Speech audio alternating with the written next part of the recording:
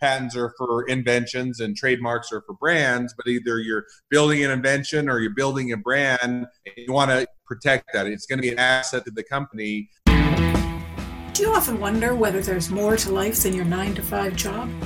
Do you dream about having a life that has no boundaries, where you can decide what to do and where to do it? And does the thought of how to get that life maybe overwhelm you just a little bit? Then this is the podcast for you. Join me as I uncover how to get that freedom and live a life that needs no retirement plan. I'll be scouring the internet and chatting with people from all walks of life who are out there living life to the max instead of punching a time card. I'm Jackie Doucette, and this is Beyond Retirement. Hi, everybody. Thanks for tuning in to another episode of Beyond Retirement. Today, I'm really excited to be joined by Devin Miller. He's the CEO of Miller IP Law, which is a law firm that helps startups and small businesses with patents and trademarks. But I know Devin's done a few other things in his life because he's got an engineering degree as well. So hopefully he'll talk to us a little bit about some other stuff as well as about startups and patents. So hi, Devin. Thanks for joining me. My pleasure. Happy to be on. So, yep. Thank you. So as I said, I see that you've got an engineering degree as well as a law degree. What drew you into law? I didn't want to be an engineer. No, no. It's okay. I mean, there's a little bit tongue in cheek, but I got to the end of law or engineering school. So I ended up getting 4 different degrees. So as you mentioned, I do a lot of things, and law is certainly a big part of it, but one of them. So I did undergraduate. I did electrical engineering and Mandarin Chinese, but really more focusing my career on what would be engineering. And I kind of got to the end of my undergraduate and said, well, I like engineering, but I don't know that I want to be a hardcore engineer or be on a project and work on it for months on end or for years on end, and kind of that. And I like diversity in that. And so kind of that time looking for that and thinking how I'd want to do it. And I also had an uncle that happened to be a patent attorney, and he worked for, I think it was a time it was for 3M with, that does sticky notes and all the tape, scotch tape and everything. And so it had a little bit of a conversation, kind of looked at what he was doing because, and he's an engineering undergraduate as well. So I kind of looked at it and said, well, that kind of gives me the best of both worlds in the sense that, with patent law, I can utilize my engineering skills, a lot of the things I'd learned, and yet at the same time, I can, jump from a lot of projects to projects, see a lot of different cool inventions, be a part of it. And so that's kind of where I took engineering and then decided how I could then incorporate it well. So that was kind of the short end of or how I moved from engineering to law and why I went to law, because I like engineering, but I didn't want to be stuck as an engineer. So right. I can understand that. I also have an engineering degree and I didn't want to be stuck in it. I understand completely. Fair enough. So you said your grandfather was in patent law as well? Uncle. Your uncle. He's out in Michigan, Minnesota area, working for 3M. So, yep. Okay, cool. And are you married? Do you have a family? I do. So married for 13 years, and I have 4 kids for ages 4 to 9. So got an oldest is a boy at 9, and then 3 girls down from there down to 4. So wow. So busy time. Plenty to keep me busy. So run my own firm, co-founder of a couple other startups, do a husband and father, and then coach Little League flag football. So between all of that, plenty to keep me busy. I bet. So let's move into that. You because you are a family guy, you've got a young family to take care of, and you've got your businesses on the way. What kind of advice can you give to someone who is starting out in a business, either a brick and mortar type business or an online one, in terms of making it their business? You talk about, or you have knowledge, obviously, with patents and brands and trademarks. What would you advise people? Do they need that kind of thing, or can they just go on their own? So I mean, I'll give you the standard lawyer answer, which is always it depends, but I'll give you a better answer than that.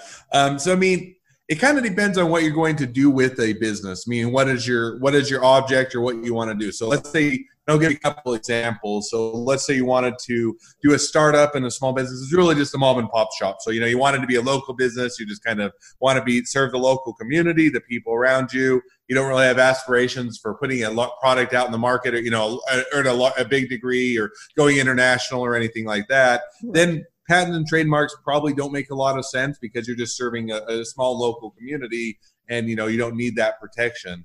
If I were to flip it and say, now let's say you were doing a startup, but you were putting in a whole lot of time, blood, and, sweat and tears and effort to bringing a new product to market. You have the next iPhone, or whatever it is, the next, Tesla car, or, something that's, cool in that. But it's, there's a lot of effort that goes into that, right? So put a lot of time, a lot of, thing, and it's hard to capture a lot of that value. And so that's one thing that you always do with patents and trademarks, whether patents are for inventions and trademarks are for brands, but either you're building an invention or you're building a brand and you want to protect that. It's going to be an asset to the company. Well, that's what, that's one way that you're going to do that is by using a patent or a trademark in order to protect that. So if you're looking for, hey, we're going to put in a lot of time and effort and we want to capture the value, or we're going to be selling this in the marketplace and going out in a big way, or you're going to go to venture capital or angel investors or someone to invest in your company, those are a lot of good reasons to get a patent and trademark because it captures that value. And on the flip side, if you weren't going to,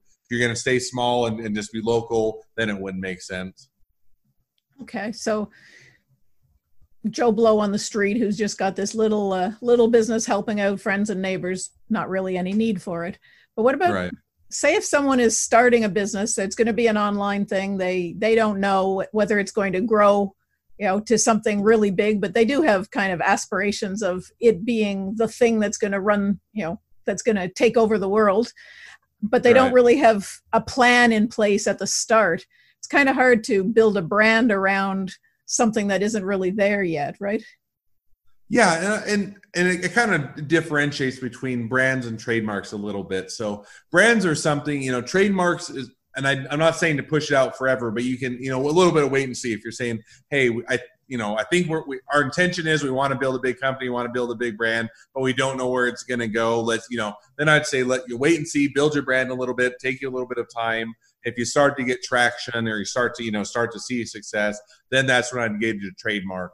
The only caveat is I wouldn't wait till you're a huge company and, a huge brand, and then you try and go back and capture it because, by that point, people may have liked your brand, start knocking it off, or otherwise create other issues. So you don't want to wait till, because there is a trade, both with trademarks and patents to a large degree, it's kind of a first come, first serve in the sense that if you're the first one to file a patent or even for a trademark, you secure those rights. And so you always have to kind of balance that hey, for my trademark, if I wait too long and somebody else files on that same trademark, I could potentially not be able to keep using my brand. So that's kind of one where you want to balance it, that you're early on enough, you may wait a little bit, but you don't want to wait too long to where the point that somebody else is going to say, hey, that's a great brand, I'll go file a trademark on it, and you stop from using it.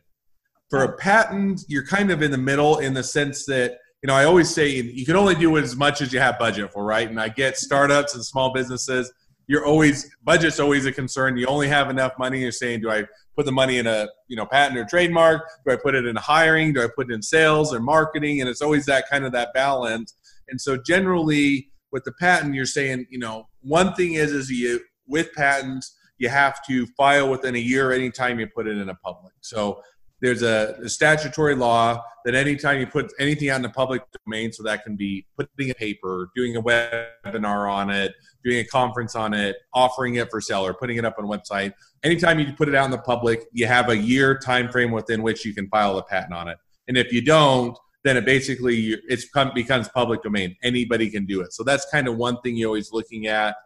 And then the other thing, and then I'll take a breath and see if you have any other questions, is if you're looking for, patents are the same way at first to file, meaning whoever files on a patent first is a presumptive inventor. So you have to be careful, you gauge your risk tolerance, right? So if you're saying, hey, we're doing this in the garage, we're not really exposing it to anybody, we can wait for 6 months until we get it farther along. On the other hand, if you're going out to venture capitalists and pitching your idea and letting the world know and putting it out there, then if you think it's a good idea and it's important to you and it's what you're building your business around, then you're probably more likely, you're increasing your risk and you're more likely to want to file sooner. So kind of depends on, where you're at along the spectrum and what your risk tolerance is.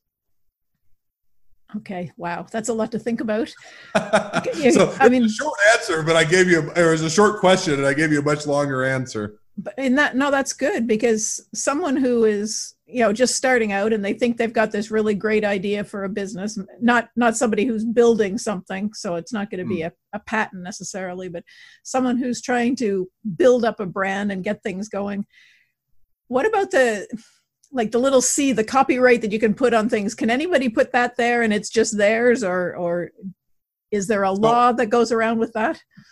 So I'll give you, there's the three kind of little symbols that you see. One is the C, that's for copyrights. Anybody can put that on in the sense that it is copyrights as soon as you create. So copyrights are for creative work. So books, movies, photographs, those type of things, something that's creative. And as soon as you create that, you can put a C around it, because you don't have to file it for a copyright to have your rights on it. With trademarks, and then you have you oftentimes will see the TM or the R, right? And people you don't even have time to know what the difference is, other than it's up with trademarks. So TM is basically if you haven't registered your trademark, you haven't filed for it, but you're saying, hey, we're using this as a brand. You do have some inherent rights that are called common law rights or state rights. They're pretty limited, but you're kind of putting this on notice. Hey, this is still either we're in the process of trademarking it or we're going to trademark it. Then you put the TM. And then the R is once you've registered the trademark, you filed it, and you've got a trademark registered with the patent or U.S. Patent and Trademark Office. Then you put the TM. So those are kind of the three. Okay. The original question, when do you put the C? That one is pretty loosey-goosey. You can put it about any time after you create it. Okay, so it doesn't really mean a whole lot then. Someone can still take whatever that is and use it as their own, theoretically. Yeah, I mean, the real reason you only put it on is you putting people on notice, so that way they can't say, hey, I didn't know it was copyrighted, or I don't know that it was a copyrighted material. So it gives you a bit more protection in the sense that puts people on notice that, no, this is copyrighted and I intend to enforce it. So that would be about the one reason you'd put it on. You don't have to, but you can. Right. And you see that a lot on the bottom of websites and stuff. So that's the same kind of things that you've designed or made yourself, created. Yep, exactly. Okay. So then a trademark, the little TM, is kind of like the symbol or the note that says patent pending. Same I mean, that's idea. A good example for trademarks, would be kind of the same idea as patent pending. Yeah. Okay. So giving people the idea, or giving people notice that, hey, we're looking after this and we're taking it somewhere. So don't steal it on us. And then R would almost be the same thing. Patented, no longer patent pending, but you're patented. Right. R would be, we're no longer trademark pending, but we're trademarked. So yeah, that's a good analogy. That's interesting. So you see a lot of things out there in the world that just have a little TM for, so it's not really registered then. So it's just somebody using it. Yeah, either that or the person that maybe they have it registered, but they didn't realize the difference, so they keep using the TM anyway. Okay. So that's some people don't realize there's a difference, and it's trademarked. I'll put a TM. So if you wanted to do it proper, that's how you would do it. Yeah. And is this something that you have to renew every year, or once you've registered something, is it yours forever? So trademarks, you have to renew it like 3.5 years, 7.5 years, and there's a few different junctions. So basically a trademark, so backing up. So kind of going through, patents have 20 years from the date you file it. You can that's how long you secure your rights to it. After 20 years, your patent expires, and anybody can do what you patented. Trademarks, as long as you continue to actively use a trademark, you can use it indefinitely. So you think of, let's say a brand that's Coca-Cola or Pepsi that have been around a very long time, or Disney, or whichever one, they still can use their they can, as long as they're actively using their trademarks, they can use it forever. So you do have to, at a periodic, not every year, but at periodic increments that the Patent and Trademark Office said, you do have to basically submit proof or provide proof that yes, we are still actively using it. You have to pay a small fee and submit, here's the evidence that we're continuing to use our mark. Okay. So as a law firm that helps people get those things, do you help people fight if there's problems with them? Yes. So I don't personally. So my law firm does. So I focus more on the side of getting it right. So what we would call prosecution, to file the trademark, file the patent, and then argue back and forth with the patent and trademark offices to being able to whether or not it's trademarkable or patentable. So it kind of, if you're to get into intellectual property law or patent and trademark law, you almost have a divide where you either go that way with your law practice, or you have, or as an attorney, or you specialize more in the enforcement. So we do have an attorney that if somebody does knock you off or rip you off or is infringing your rights, then we engage, he engages and represents you. So I don't do it personally, but yeah, one of the other attorneys at the firm does. Does it happen very often? Way too often. Kind of. I mean, it depends a little bit on what kind of field you're in. You get some fields that, if you're at a Samsung or an Apple, you're saying, hey, I'm not going to go rip them off because they're going to be very competitive, and so you don't want to do it. If you're kind of a crowded space and people are knocking off, so if it's kind of a knick-knack or tchotchke or something that's a very consumer product, then yeah, it happens more often because it's something that's easy to knock off. It's people can be confused as to whether or not you're selling it or not. So on those things, so it kind of industry by industry specific. Some are much more fraught with having those issues, and some much less so. And I guess probably it sort of depends on the individual, whether it's worth fighting or just letting it go and ignoring it. Yeah, I mean, these are all great questions. They're always hard to give you a concise answer to. But yes, I mean, I would look at it as, if you want to enforce a patent or trademark, it's not cheap. I mean, it can be expensive. If you're in a patent lawsuit, it can be upwards of $1 million for some of the bigger ones. Wow. If you're at a trademark, and that's if it goes all the way through court, and most of the time they settle out, obviously. But even a trademark, you can be 50 to 100,000 if you go all the way through court. But where you really get into is more does this make business sense for us? Is it going to have a return on our investment? Yeah.